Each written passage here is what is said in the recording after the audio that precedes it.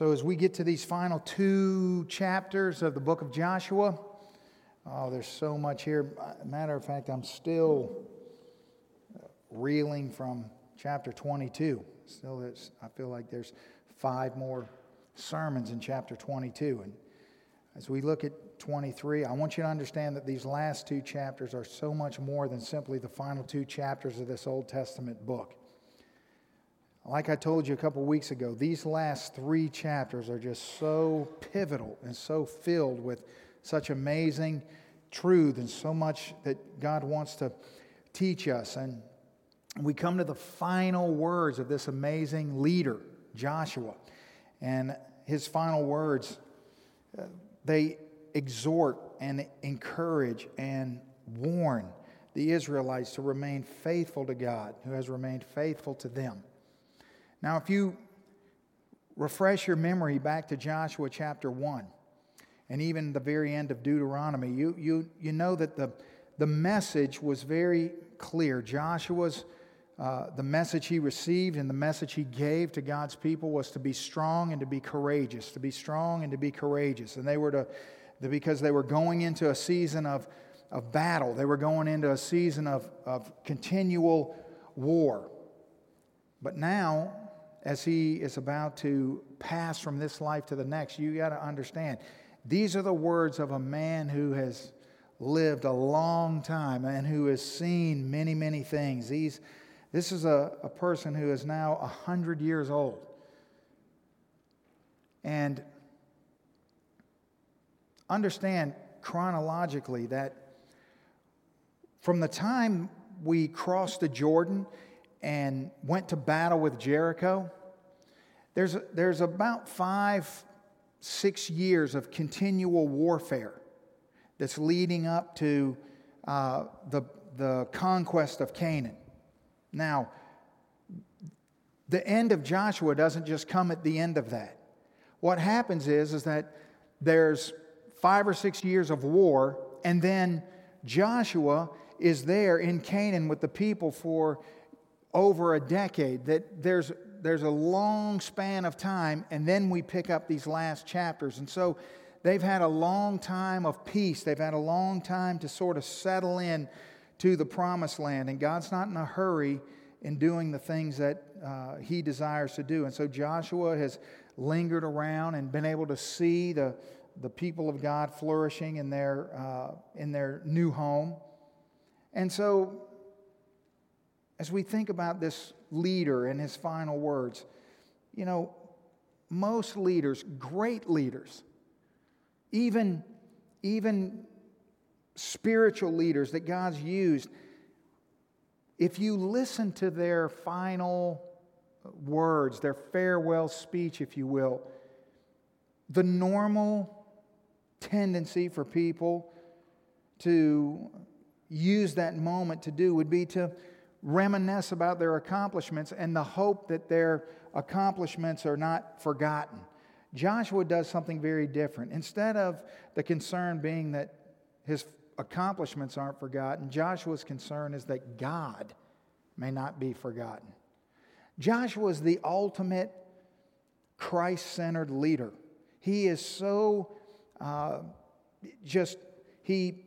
he's constantly pushing the spotlight off of himself, although he can't help but be in the spotlight. He's constantly shifting the gaze of God's people onto the Lord and not onto him. But you can tell by the things that he says that he has a deep concern. All through last week in chapter 22, 23, 24, he has a deep concern. And that's that Israel would not become complacent and forsake God and get tangled up in the pagan worship of the Canaanite people that surrounded them. Now, the other thing you have to remember is that when we're talking about Israel and we're talking about the land in which the 12 tribes of Israel have sort of made their new home, or the 9.5 tribes, because 2.5 tribes are across the way. You're talking about a piece of land that's about the size of Connecticut, that you can drive across east to west in about an hour. Lengthwise, north to south, it's going to take you about 3 hours. But a very small, tiny piece of land, especially to an American mindset. That to imagine one little plot of land the size of a state filled with nations of people is just beyond our sort of comprehension. But, when the Bible speaks of the nations, it's often talking about the cities. Cities were nations, but it's a very small area. And so as the people settle into Canaan, there's still all these unbelieving pagan nations all around them, across the border in every direction, which is the exact situation that Israel's in today, right? Every direction, there's a foe, right? On this little dot of real estate called Israel. And so his concern is that they're going to forsake God and get tangled up in Canaanite worship. So here's the principle. The principle is, because look at what these people have been through. Look at the leadership that they've had. Look at the success that they've had. I mean, it's overwhelming. And yet, we have to remember that no matter how godly and devoted one generation may be, there's always risk for the next. What you never want to be in a situation to do is to presume upon God's faithfulness in the next generation. You can never take your eye off the coming generation, which is something that we are very devoted to here. And you know that. And it can even be to the point where sometimes, people get a little bit frustrated with me. And that's okay. I understand. I'm not going to change, but I understand. That so long as I'm in the position that I'm in, we will continually devote and give our best to the development and the discipleship of the generations to come. That is the biblical principle, and you have to understand that. It's very, very important. And we can never assume that because God's doing great things today, that He's going to do great things tomorrow. It doesn't work like that. It just doesn't. And when you see tonight what happens when you take your eye off the wheel, so to speak, when you begin to just coast, it's very problematic. See, Joshua was fearful. He really was fearful that the generations following his death would depart from the faith. And you know what? His fears were justified. Because that's exactly what happened. And I used to be critical of Joshua. Because when I read this text in Judges chapter 2, it used to strike me as a failure on Joshua's part to equip the next generation. But let's read closely at what ends up happening. In Judges chapter 2, here's the description. When Joshua had dismissed the people, the children of Israel went each to their own inheritance to possess the land. So the people served the Lord, notice, all the days of Joshua and all the days of the elders who outlived Joshua, who had seen all the great works that the Lord which had been done for Israel. Now Joshua the son of Nun, the servant of the Lord, died when he was 110 years old.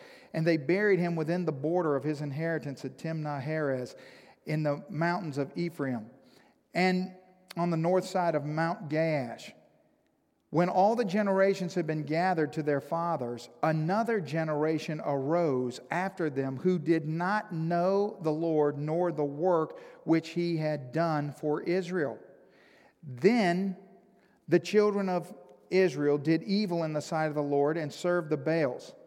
And they forsook the Lord God of their fathers, who had brought them up out of the land of Egypt, and they followed other gods from among the gods of the people who were around them, and they bowed down to them, and they provoked the Lord to anger, and they forsook the Lord, and they served Baal and the Ashtoreths. Now, that's what happened. So what exactly is Judges chapter 2 describing? Well, the situation is this. It wasn't that the people of Israel denied the existence of God or questioned whether or not He had truly done all the mighty miracles that we've seen in Joshua. That's not the problem. They simply regarded Him as irrelevant for their lives. You see, what happens is that the people of God enter into a time of peace. They go from a time of war, year after year after year. And then they go into a season of peace, and they go into a season of basic prosperity. But it's definitely a season of good living and prospering, and God becomes irrelevant.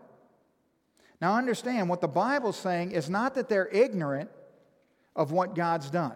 Their problem's it's not ignorance, it's irrelevance. Now, how do I know it's not ignorance? Because the Bible says that through the time of Joshua and through the time of those who followed Joshua, the elders, the children of God served the Lord in every way. They were faithful in serving God. It wasn't that they didn't serve God. It wasn't that they didn't believe God. It's not unbelief. It's just apathy.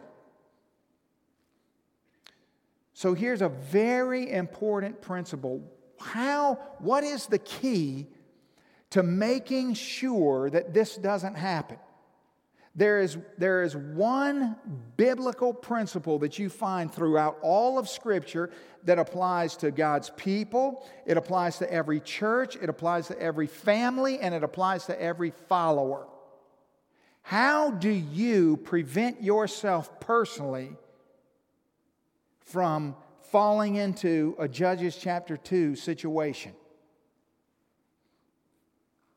And there's one key to remaining faithful to God, and that is dependence. Dependence. You see,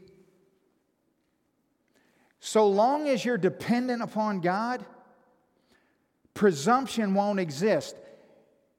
Irrelevance won't be a problem. Apathy won't be a problem. You know why? You know why it wasn't a problem for all the years they were at war? Because they were utterly dependent upon God. If you think back on a time in your life when you strayed away from God, when you began to make decisions that you regret now, it was a dark season spiritually for you. If you think back to that season, one thing you'll notice about that season is that you lack dependence on God.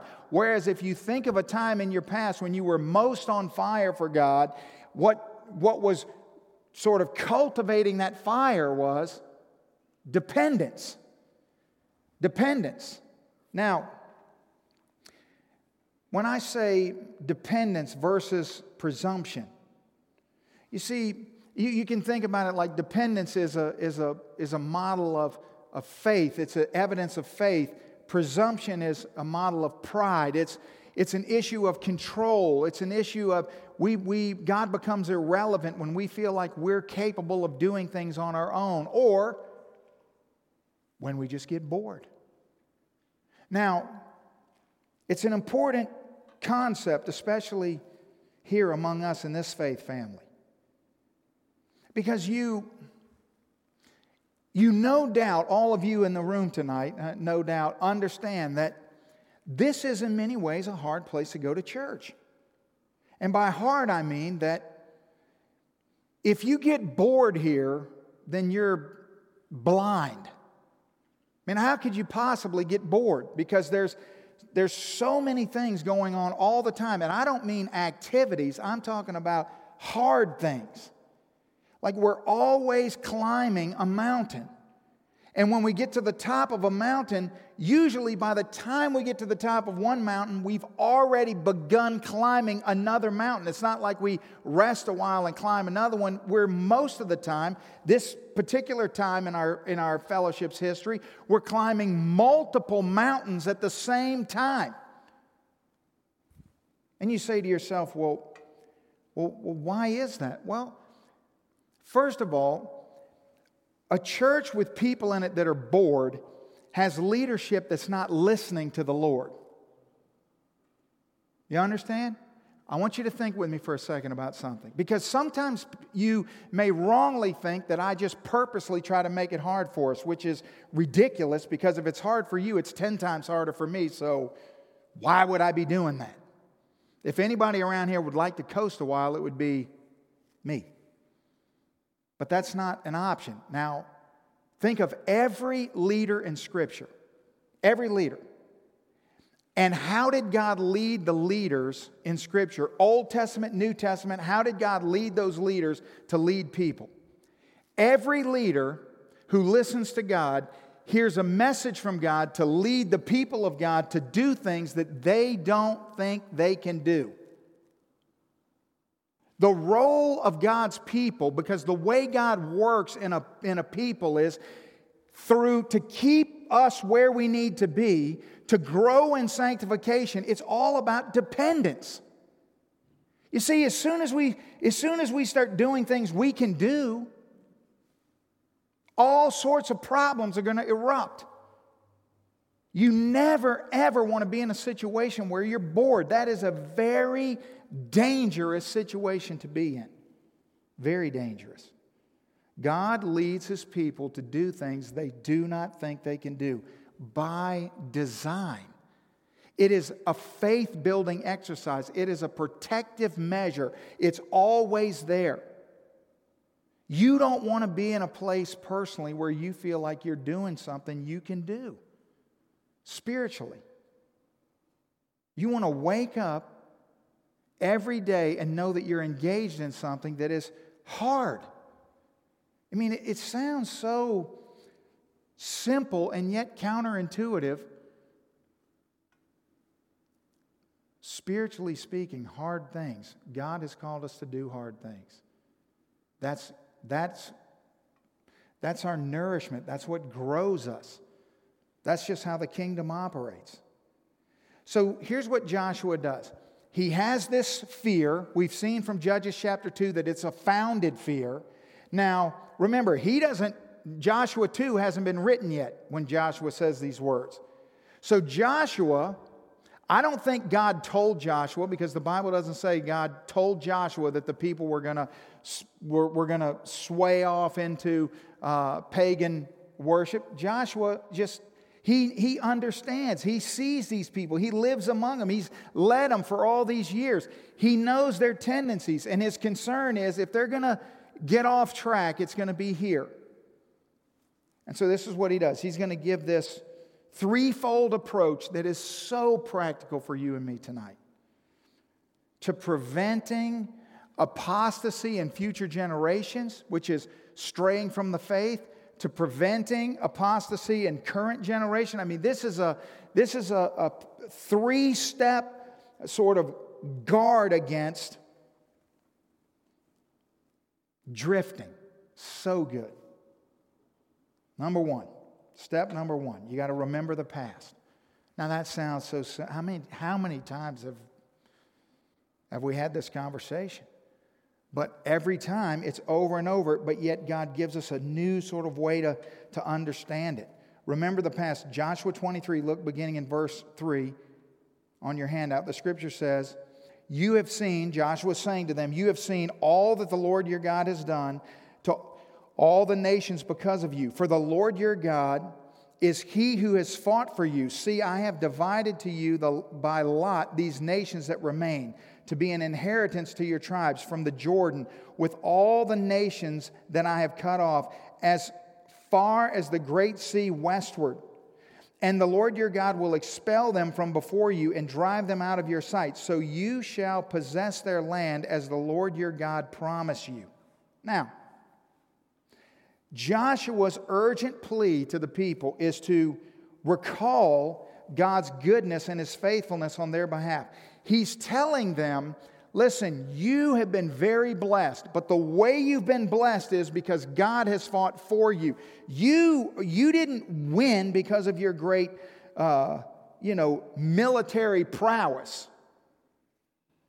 In fact, every nation in Canaan that the Israelites went against were far superior militarily than they were. You got to understand, I mean, you really got to try to get your head around this. It's not just the great walls of Jericho. It's every battle. It's even when they go to Ai and get whipped because of Achan's sin. Ai has lower numbers, not that many people. Joshua just sends a small contingency of men up there. But still, the men there have weaponry, have skills that the children of Israel don't have. Listen, these are a bunch of nomad sort of, just homemakers and family people. They're all ex-slaves who have wandered in the wilderness for 40 years.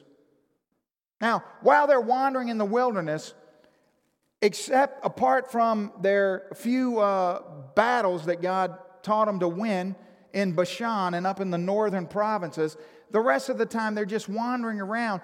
They're all just a bunch of shepherds. And so they're going into battle and against people who have iron, they have iron javelins and swords and chariots. And you know what they've got?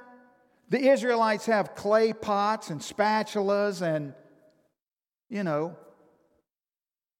nothing. Nothing. They're not some great military, yet the only way to account for their military dominance, and it was utter dominance. Historically speaking, there's been no group of people that militarily no one has every military record in world history is held and will never be broken by the children of Israel. You understand what I mean? There's never been a nation, listen, it doesn't matter who it is. It's Alexander the Great might have been successful. He didn't hold a candle. Listen, Alexander the Great, he marched across the world. He also had the biggest, largest, greatest defense on the planet. I mean, basically, he was just a giant bully. Yes, he was a great military mind, but he had the upper hand in every battle he went into. Never historically in the world has there ever been a people group that was the absolute, utter, by a mile underdog in every single battle, yet they smoked everybody. Everybody. I mean, it's just mind-boggling. The only way to explain any of that is the power of God. I mean, it's a bunch of shepherds, honestly. When the Bible says the fighting men among you, talking about the Israelites, you know what that's talking about? That doesn't mean that they were great war. It just means that they were of fighting age and they were men and they were healthy. That's all that means. Their forces were just people who were able. That's it. And what Joshua wants them to know is somehow, in every situation, if you just think about it long enough, somehow sin is almost always the fruit of forgetting. In the child of God, sin is the fruit of forgetting. No matter what the sin, no matter what the situation, somewhere along the line, you or I have forgotten all that God has done in the past, and it's opened the door for us to step out and to begin to feel confident on our own 2 feet, to feel less dependence on God, to feel this ability to get out and to test the waters and other things, and ends up a disaster. See, when we forget our former condition, we forget how dependent we are on God, and the utter mess we make of our lives when we're in control. See, my message is very simple. I mean, I am utterly convinced that when you or I, all we need to do is simply stay connected to the reality of who we were before Jesus Christ became our Savior. Before God saved us, who were we and how did we get there and how was that going?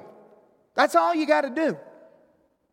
And the danger is that the longer you live and the further you're separated from that, the easier it is for you to sort of get things twisted around. It's sort of the way, guys, once they pass 40 years of age, they lose touch with reality, and every guy over 40 somehow was an unbelievable athlete in high school. You ever stood around a room full of old guys and you're like, everybody in here wasn't a great athlete. That just didn't happen. There were a bunch of you that, were in the band, and the rest of you were on the bench. But when you get old, you think back and you lose touch with reality. Well, let me tell you something. Spiritually, you need to stay really connected to. See, I love talking to people who are an absolute disaster. I love that. Because it makes evangelism very simple. So, you want to have a conversation about God? Let's have a conversation about God. So, I'm proposing that the only chance that you have is if God, in His grace and mercy, saves you and becomes your Lord and takes responsibility for all the chaos that's going on in your life. Otherwise, we could look at, for a few moments, how everything's going with you in charge. How's it working out for you? Is that the path you want to stay on? Well, no. Well, okay, so what do you think the solution is? Because we know the definition of insanity is keep doing the same thing and expecting a different outcome. So here's the thing, my momentary brushes with unbelief, you know what just obliterates them? I just drop a stick of dynamite right into the middle of about the time I start feeling like, yeah, I got this. All I have to do is think 1 second about the 25-year-old Tony, and I'm like, woohoo, oh no, I don't want any part of that. No. I bungled it up so bad. I don't ever want to go back to Tony's way. It is a catastrophe. You don't want to go back to your way. And I'm telling you, it's remembering. It's remembering. Just remember who you were 6 months before God saved you. You may not have been as bad as me. Maybe you were worse than me. Maybe you were like Rod.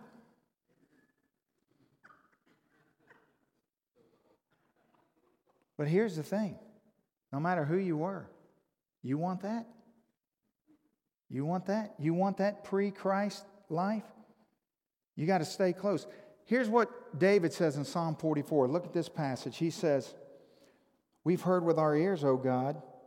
Our fathers have told us the deeds that you did in their days, in days of old. You drove out the nations with your hand, but them you planted. You afflicted the people and cast them out, for they did not gain possession of the land by their own sword, nor did their own arm save them, but it was your right hand, your arm, and the light of your countenance, because you favored them." It's a good thing to remember. It's a good thing to remember. So we first of all remember the past. Number 2, we remember and then we have responsibility in the present. So Joshua says, now let's don't think that we got here because of you.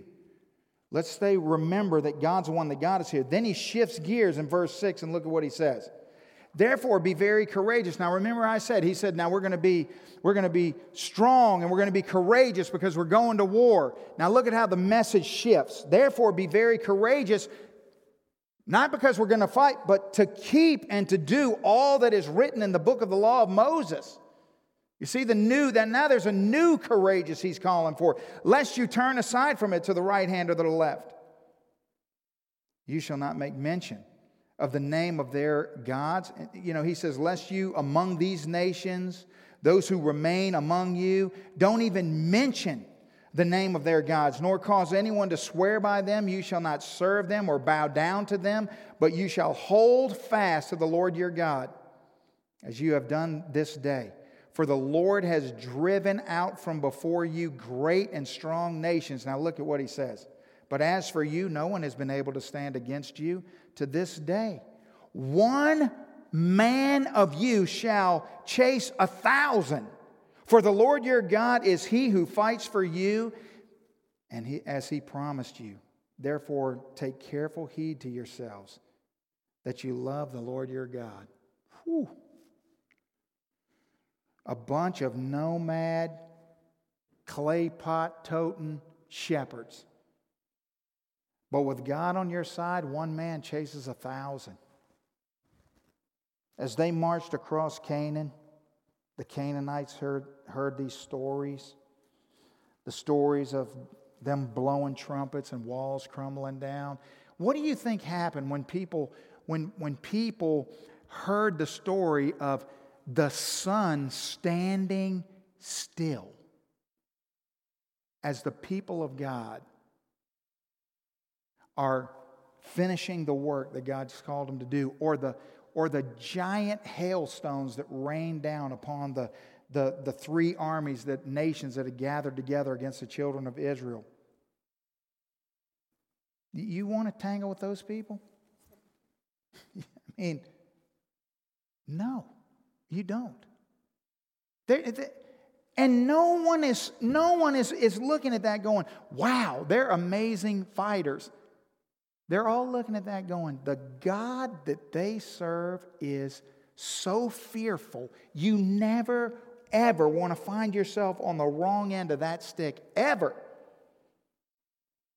You see, the point of remembering in the past is to provide us with incentive and encouragement for responsible living in the present.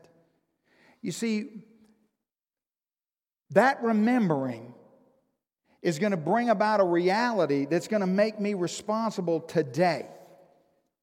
Now, notice how he breaks this down in these verses. Beginning in verse 6, he's going to give us these 4 ways that we are responsible today, okay? Now, it just so happens that all 4 of them begin with an A, so it works out really great for me, but 4 ways. So in the present, here's the 4 ways that we're responsible in the present according to what Joshua says. And here's the thing. It's just right there in the text. The first way is attention. So today in your life, tomorrow, the next day, every day, your present life, your responsibility. You say, well, what is my responsibility in the present? Number 1, attention. You are to pay attention, give attention to what? To the Word of God. Now watch how this works in verse 6. He says, be courageous to keep all that is written in the book of the law of Moses, the first 5 books of the Bible, lest you turn aside from it to the right hand or the left. Okay, let me just sort of set this out for you, because you're thinking, well, you know, some of you may be thinking, well, that's obvious that you need to pay attention to the Word of God. And some of you may be thinking, well, you know, but isn't that just to be expected? Or, well, no, listen, think about this. God never blesses disobedience. Never. And when I say God never blesses disobedience, well, then how do we define disobedience? We define disobedience not by what you think is disobedient, not what I think is disobedience. The only way to define something as disobedience is it goes against the Word of God. If you don't pay attention to the Word of God, you don't know what disobedience is. You're just guessing. You're just making something up. There's all sorts of people running around who have decided some things are obedience and other things are disobedience, and they're wrong on all sorts of cases because that's not what God's Word says. So disobedience is defined and only defined in the pages of Scripture.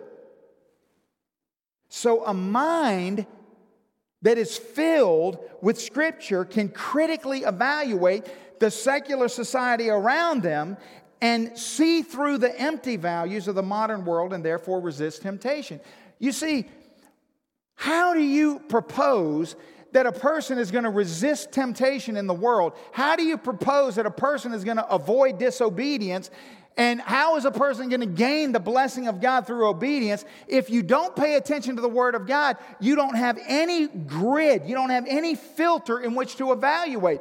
So when all these things come into your life, all these opportunities, all these temptations, all these people saying, well, hey, why don't you come with me and do this? Or why don't you try this? Or why don't you do this? And you got people who go to church who are saying, hey, well, me and my family, we did this. Or me and my wife, we did this. Or we did that. And you should try this. And you should. And listen, you shouldn't believe, you shouldn't do something because somebody who goes to church said that. You shouldn't do something because somebody you know did something.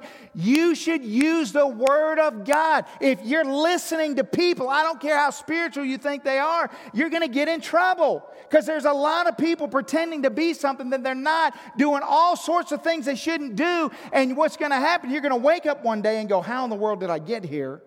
It's because you're listening to the wrong voice. Everything has to go back to something. There's got to be some plumb line, some basis to know what you should or should not do. So the warning, listen, clear, unmistakable warning sign of impending abandonment or apostasy is a diminishing respect for the authority of God's Word every single time. If I had a nickel for every time I've had this conversation with the staff, they're telling me some story about somebody. They're telling me what's going on in some situation, or I'm telling them, we're talking about something. And every time, when I hear some person or some group of people or some church or whatever it is, and suddenly there's this diminishing respect for the authority of God's Word. In other words, people start saying things like, well, that's not exactly what it says, or that's not what God really means, or, that was then, and the way you apply this now. And when I hear those phrases, I know trouble is coming. Guaranteed every time. Every single time. Now, let's just think for 1 second. When we don't keep all that God's Word commanded, as Joshua says we ought to be courageous and do, then, so what does that mean? We're just going to think like are you smarter than a fifth grader? If we don't keep all that God's Word commands, then what must be true is we're keeping some of what God's Word commands, right? Now the question is, what some are we keeping?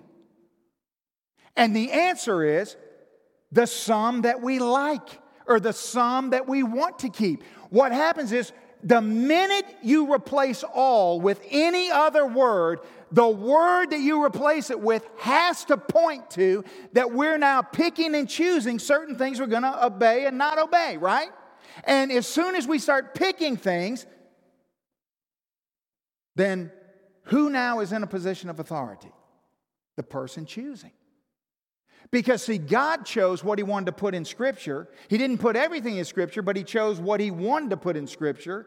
And now we're choosing which parts we like and don't like. And so we're trying to supplant God's authority with our own authority. And we're trying to say that we somehow know better. See, when we're determining and following what we like, there's going to be trouble. There's going to be trouble. So a disregard for biblical inspiration and authority is always the first step towards spiritual rebellion. You'd be amazed. You'd be amazed at how many people come and visit here and for a week or two or something, and then they don't like it, they leave. And one of the conversations that I have repeatedly is that oftentimes you hear me on Sunday mornings very clearly say before I preach, God, we thank you for your perfect, inspired word. It's perfect. And it's inspired. And it's inerrant. And people do not like inerrancy. They don't like that. And they don't want to go to a church where a pastor believes in the inerrancy of the Bible. And guess what? The pastor doesn't want them to go to his church. I'm telling you. Because if the Bible is not inerrant, then I'm done. It's over. I'm out. We're wasting our time. If it's not inspired, then what are we doing? We might as well go to Barnes & Noble and get some self-help stuff and just have some TED Talks and pep ourselves up. Right? My life is devoted to the inspiration of the Word of God. Every jot and tittle, every page, every sentence, everything, all of it, everywhere, every book, every time, that's it. Period. People don't like that. Why? Because they know what that's going to lead to. They know that's going to put them in a precarious situation. They know that they don't like that because there's things that they want to do that they know that somebody that believes in the inerrancy of the Bible is going to take them to task on. Because they want to do things their way. Guarantee you every time, 100% of the time, it won't be tomorrow, it may not be next week, it will lead to disaster every time. Every time. So we got to give attention to the Word of God. Number 2, we got to avoid. Attention, avoid. We got to avoid pagan influences because they're coming at you from every direction. Verse 7 says, lest you go among these nations, Joshua says, these who remain among you, you shall not make mention of the name of their gods, nor cause anyone to swear by them. You shall not serve them or bow down to them. Now, here's the thing. Joshua knows because God knows. God knows that these pagan gods around them, they're a potential problem. And here's why. Can they do the things that God can do? Well, no. They're not even real gods. But since when does that matter to humanity? See, think with me for a second. We're created in the image of God, and we're created to be greatly impacted by what surrounds us. Proverbs 13:20 says, he who walks with the wise grows wise, but the companion of fools is destroyed, right? So that means what's around you, it impacts you, it affects you, it influences you. So by design, God made us influenceable. That's by design. You know why that is? Because that's how we grow. We grow in community. We don't grow on our own. We grow in community. That's why we join community. That's how you become. You cannot become a multiplier solo. That's impossible. The plan of God is to know God, to get in community, to begin to multiply, and then to make Him known. It's so simple, right? So think about it. Why did God make it? Well, that's how we grow. Well, first of all, because we're made in the image of God, and God's a community God. You know that. He's a triune God, Father, Son, and Holy Spirit, right? Together. So this triune God that lives in perfect community wants us to live in community. So we're made to be influenceable for good. But everything that's good can be twisted around and perverted and used for bad, right? Every good gift can be a curse. So we can be thankful to God for giving us Oreo cookies, or we can eat 3 packs of them and then it's not so good. And so it's good that you're influenceable. That's how God made us. That's good. But what if it goes bad? What if you, instead of harnessing the power of that truth, you suffer against the power of it? So this is so confusing to a lot of people. I hope this will help you. There's 2 inalienable truths that balance out, okay? They're inseparable. They bond together the understanding of this. And here they are. The first one is the solution is not isolation. I cannot stress this enough. We're influenceable. We're born to grow in community. So the wrong thing to do, the way to not fall into the worship of pagan gods, is never to isolate. Now, in the flesh, that makes sense. What do? If we don't want to get, we don't want to get tangled up in all these worldly things, so we isolate ourselves. It seems logical, but it doesn't work in the economy of God.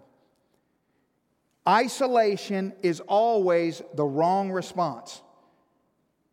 The other, so it's not isolation, but the danger is assimilation. So these two things balance out. The solution's not isolation. The danger is assimilation. The danger is that we will assimilate ourselves into the pagan world around us. Now, the world is going to work real hard to get us to do that. But you got to understand something. It doesn't matter who you are. It doesn't matter how spiritual you are. It doesn't matter how committed you are. Listen, if your dependence meter goes down, you're going to become vulnerable to that. Because listen, let's just be honest. Let's look around the world in which we live in. You're barraged continually by these messages that are telling you things. And here's the thing. It doesn't matter if the pagan god doesn't have any authority or power and can't hold a candle to the real God. Since when has that been an issue? You watch television lately? You seen all the beer commercials? I mean, you watch TV and the message is clear. If you drink beer, you're going to spend your life on the beach surrounded by people in bikinis. Everybody's going to be happy. It's going to be wonderful. Life is like a big vacation. All because we're drinking the right beer. And now, beer has no capacity to accomplish any of those things and only the capacity to diminish and hurt. And yet, millions upon millions of people buy it all the time, right? So don't ever think that the futility of the pagan god has anything to do with it. Oh, no. Our capacity to follow futile, worthless gods is mind-boggling. Mind-boggling.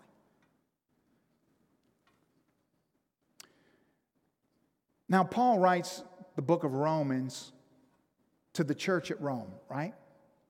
And if you know anything about the book of Romans, you know that it's just the highest possible mark of theological thought. And when he gets to Romans chapter 12, this very familiar verse, I want you to look at this verse with me. He says in verse 1, I beseech you therefore, brethren, by the mercies of God, present yourself a living sacrifice, which is your reasonable service, right? Now let's think about this for a second. Is there any possible way that Paul is saying to an unbeliever, I beseech you, present yourself a living sacrifice? Is that possible on any level? It's impossible. It's impossible.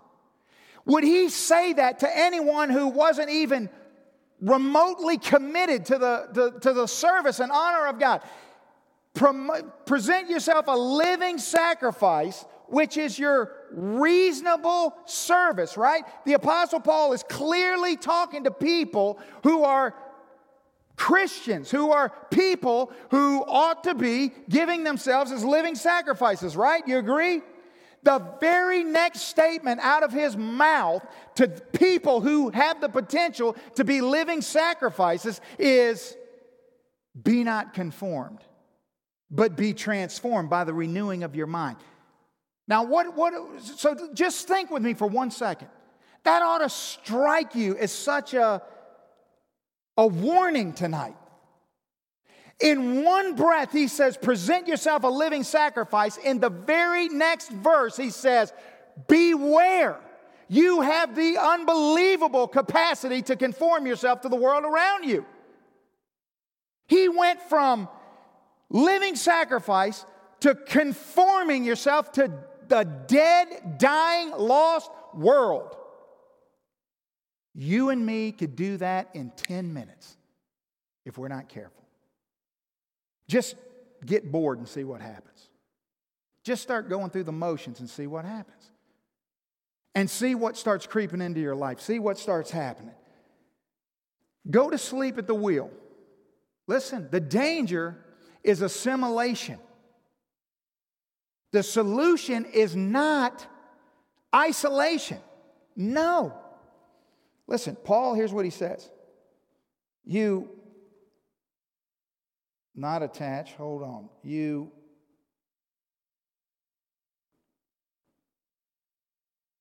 He's teaching in Romans 12 that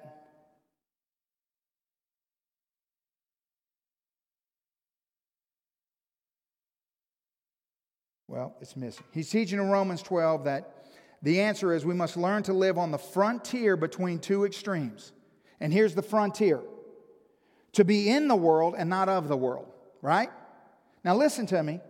I know that we have this thing where we think to ourselves, now what we need to do is we need to run away and if we don't let anything from the world come around us or touch us, we'll be fine. The problem with that is it's totally unbiblical and completely anti-Jesus. Jesus said in John chapter 17, I do not pray. When he prays to the Father for me and you, he says, I do not pray, Father, that you should take them out of the world. You could take them out of the world, but I pray that you don't take them out of the world. I want you to leave them in the world, but that you should keep them from the evil one. So the answer is that we don't isolate, but we don't assimilate. So now, let's just for a second think this through. So the day God saves us, the old man is crucified. The old self has been crucified. And we've been raised to new life, right? With resurrection power. And that new life is for what purpose? To be sent to go and set other people free. That's the whole point. You can't do that if you isolate yourself.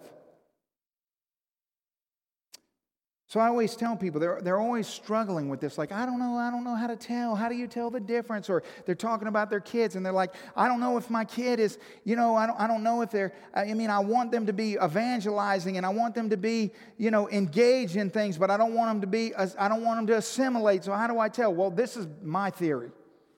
My theory is that so long as you see in somebody a willingness to be weird, they're fine. It's the truth. What you want to do is you want to be the kind of person is, I don't care what other people think about me. If you think I'm weird, fine. I know I'm weird. That's okay. I embrace my weirdness. If lost people don't think I'm weird, something's wrong with me. Right? But here's the thing. I'm the one influencing them. They're not influencing me. And so the way that I know they're not influencing me is I'm not trying to be unweird to them. When you start trying to be unweird to people, that's when you're going to get in trouble. Because listen, they're going to think you're weird. Because you are. You are. But it's okay. So see, the danger in that pendulum is always people pleasing.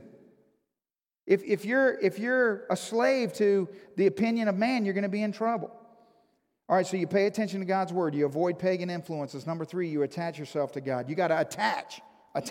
Look at what he says in verse 8. But you shall hold fast to the Lord your God, as you have done this day.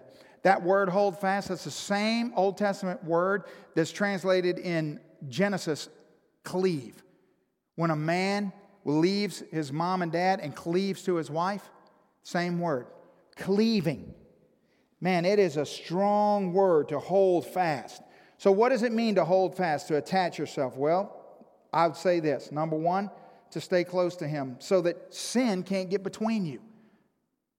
You hold fast. You cleave to God.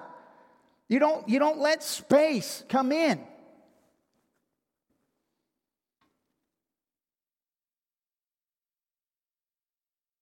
Strategically plan for time alone with God. See, closeness is very much connected to alone time. Not busyness, alone time. There's got to be alone time. You got to have time where it's just you and the Lord. Where there's not other things banging on your head and trying to break in. You trust His promises, seek His favor, care only for His approval. Not the approval of men, but the approval of Him. It's what God thinks that matters. This is why it's so important to have your identity founded in the Bible, founded in Christ. It's all who you are is who you are in Christ. Who you are is what the Bible says you are. It's not what other people say. It's not what you feel like. It's not what you have been told you are. None of that's true. You are what God says is true about you. And so you need to know that. You need to hold on to that. You need to remember that. You need to have these fighter verses memorized in your head that to remind you of who you are.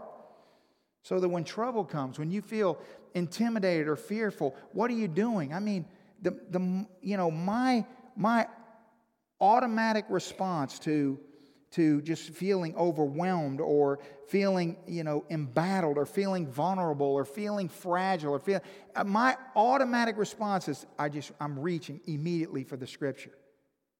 I mean, there have been times where I've hung up the phone from a very difficult phone call, pulled off the side of the road and just sat on the side of the road, opened up my Bible because I can't even go to where I'm going. I got to stop right there and open up the Scripture.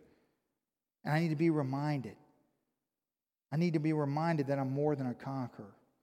I need to be reminded that nothing can separate me from the love of Christ. I need to be reminded that He made Him who knew no sin to be sin for me, that I might be the righteousness of Christ in Him. I need to be reminded of that.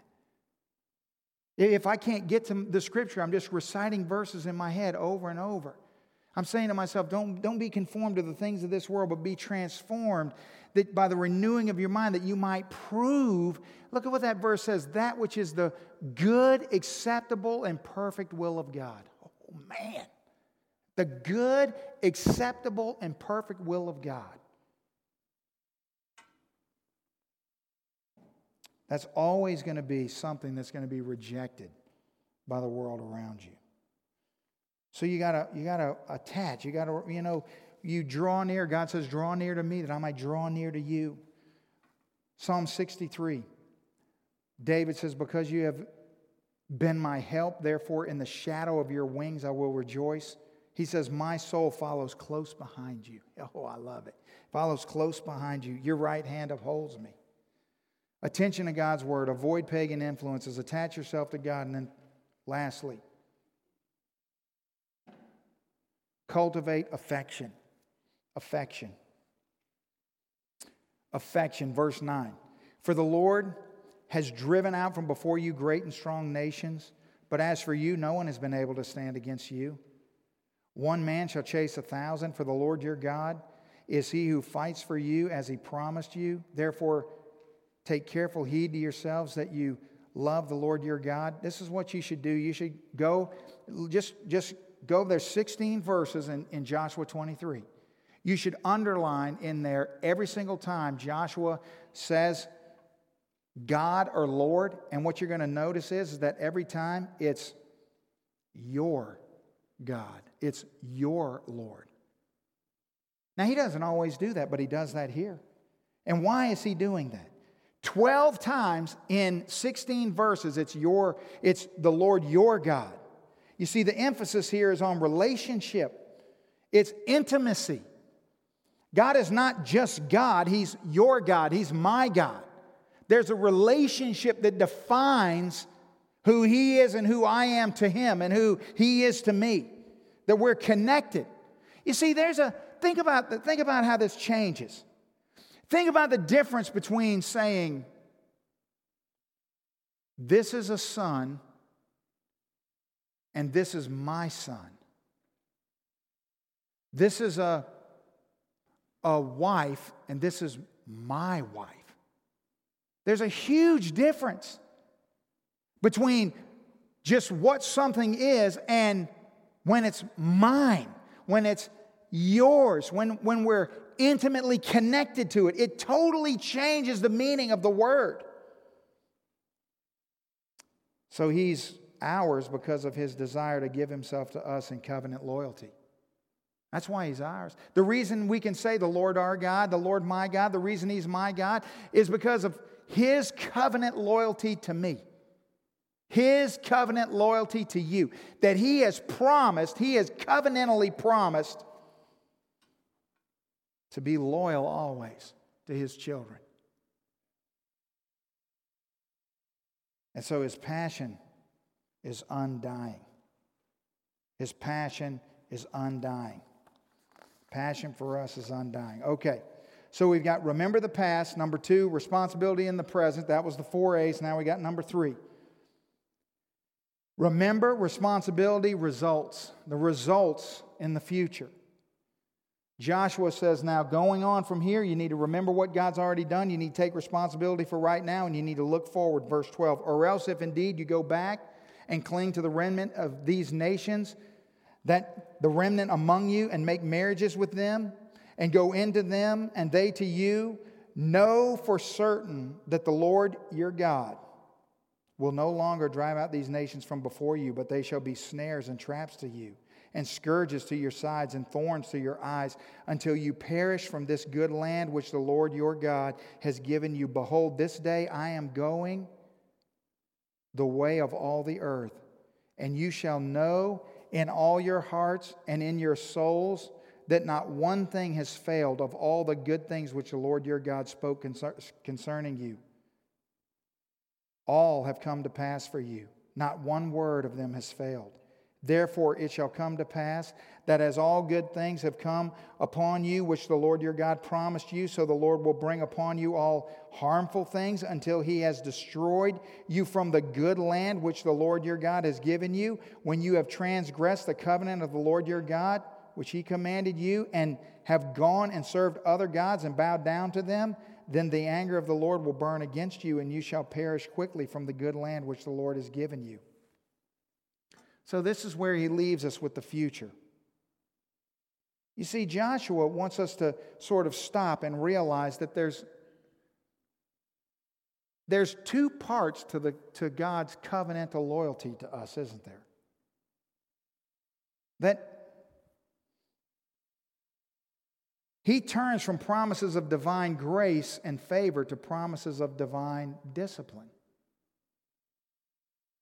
You see, Joshua is reminding them that God has promised all these good things and they've all come to pass, but He's also promised discipline.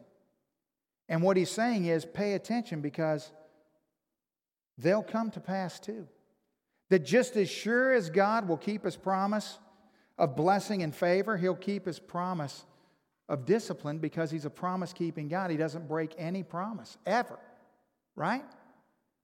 Now, but we don't think about this. We got to ask ourselves the question, do we really want a God who's faithful? Is that what we really want? Because everyone's running around sort of, chanting the good praises of the faithfulness of God, but are they really thinking about what they're saying? Because if you want God to be utterly faithful, then you have to understand what faithfulness entails. It's utterly faithful. That means He's the rewarder of those who diligently seek Him, and He's the chastiser of those who stray away from Him. He will never bless disobedience. He will never, ever, ever bless anything counter to His word. And so He's faithful in the good things. That means He's faithful in the things, they're good, but they don't feel good. But they're good because everything that God does is good. So His faithfulness is a two-edged sword. He's faithful in both grace and in discipline. And we should be so grateful for that and so thankful for that. You see, because you know what that does? It declares from the mountaintops how good and wonderful the God of the Bible, the God whom we serve, is. Listen, I don't know what you want, but I know what you need. You and me need a God who's faithful. If we don't have a God who's faithful, we have a humongous problem. Now, whether we want that or not, that's what we need. And whether we like that or not, that's what we get in the God of Scripture. So the moment God becomes the Lord of your life, His utter and complete 100% faithfulness comes to bear upon your life, whether you like it or not. So how does that work? Well, I personally just don't think that as a people today we're really tuned in on the goodness of God and His faithfulness, all of His faithfulness. See, Joshua is warning them, the people of God, he's warning them to turn away from God, that they'll have to face the consequences of His relentless love.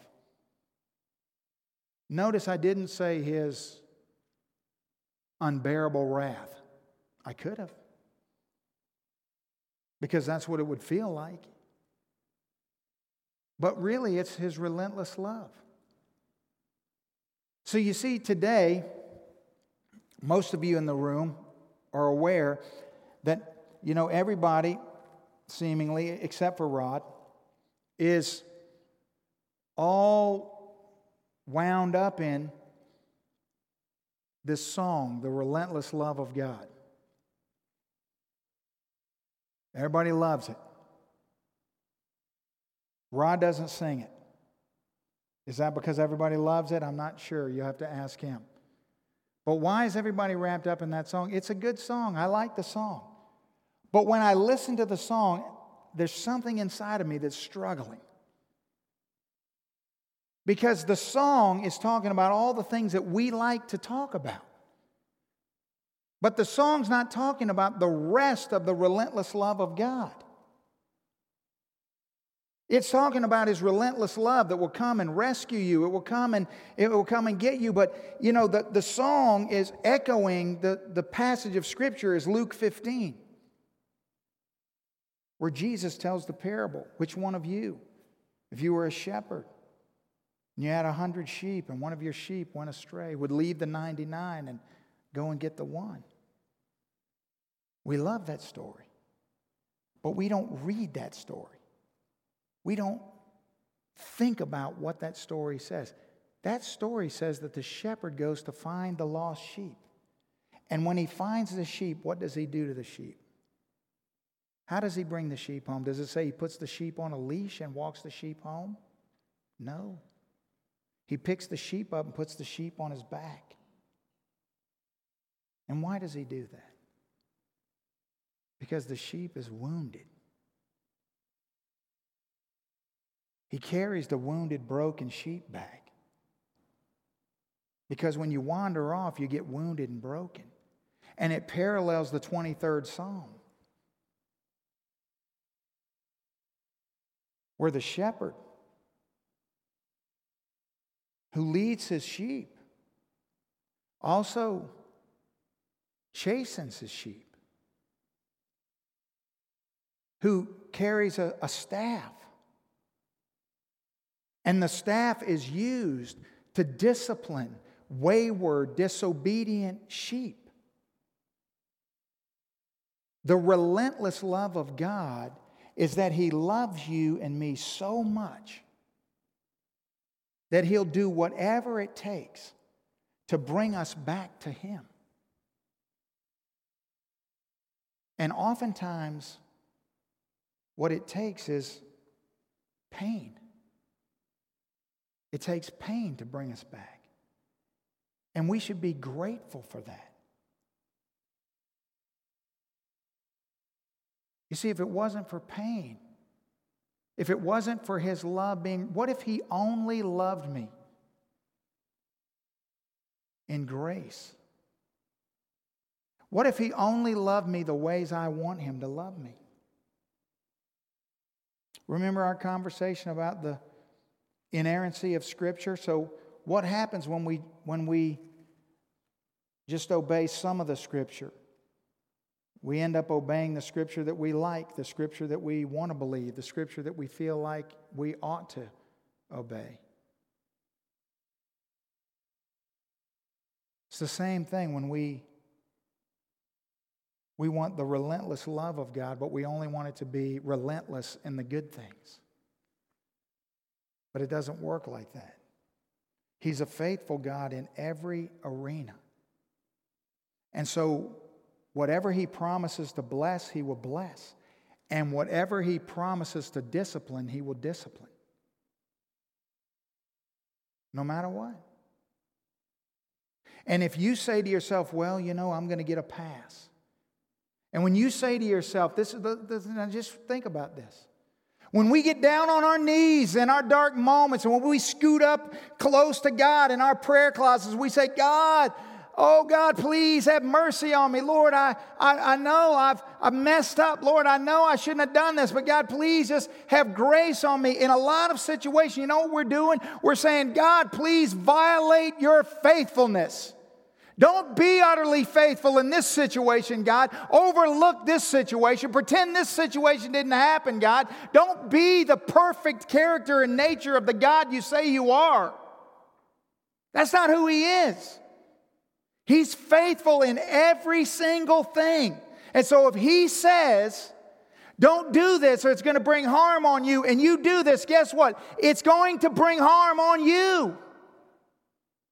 And you should be grateful for that. You should be thankful for that. You know why? You know what's the most beat down, oppressive, horrible, unhealthy thing is to be fathered by an unpredictable father. To be fathered by a father who's up one day and down the next day, who one day loves you and the next day hates you, who blows up at the drop of a hat. You never know what to expect. You're walking around on eggshells. That's not the kind of God we serve. We serve a God who fathers us perfectly. He's always the same, yesterday, today, tomorrow, forever. He never changes. He's utterly faithful in all the ways that He is. You can count on it. You can know. So you know when you come to the Father what to expect because He tells you. And you receive it with joy. You say, God, thank you. Thank you for being faithful. Thank you for not blessing my disobedience. Thank you for loving me too much to let me stray away, God. Thank you for coming to get me and to take my broken body and pick me up and put you on your back and carry me home. Thank you. But don't ask God not to let you be broken, because He says when you wander away, you're going to be broken. Because He's faithful. His chastening is never to hurt us. Never. God didn't cause the wounding of the sheep. The waywardness wounds the sheep. It's not to hurt us, it's to win us back. It's to set a reminder and a stake, an anchor in our life. Oh, yeah. I remember now. It's a glimpse of what life was like before you, Lord. It's a glimpse of what happens when I'm in control. It's not good. So yes, God's love is relentless, and I'm so grateful for that. So sing the song, love the song, have fun with the song. Just remember, faithfulness is more than we oftentimes understand. He's utterly and completely faithful. He is not just a good father, He's a good father. He's good in every way and in everything. And you don't have to walk on eggshells. Some of you in this room, you grew up and you had a really good father. And you're thankful. It's rare, but you're thankful. And you know what you did? Without even understanding it. When you did wrong, and you knew you did wrong, and you knew He's going to find out, and you'd come home, and you know what you're going to get when you come home. And you just take it. Because you know you deserve it. And then you move on. And you've spent all of your adult life looking back and saying, God, thank you. Thank you for giving me a good earthly father who disciplined me and taught me and didn't just let me go, wasn't trying to be my friend, right? And then there's most of us in the room. And our testimony is, you know what was wrong with our childhood? Is that we didn't have a good, consistent father to discipline us. And we wanted that. And we didn't understand it. And what seemed at times like so much freedom to run and to do the things that we wanted to do and get away with things. And yet looking back, we regret and think, would have been so much better if I would have had a father to discipline me.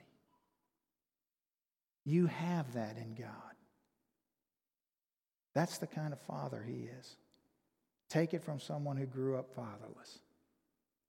Man, He will fill that void and so much more. My Father is faithful, and I'm so very thankful. Let's pray. God, thank you for being a faithful God and a faithful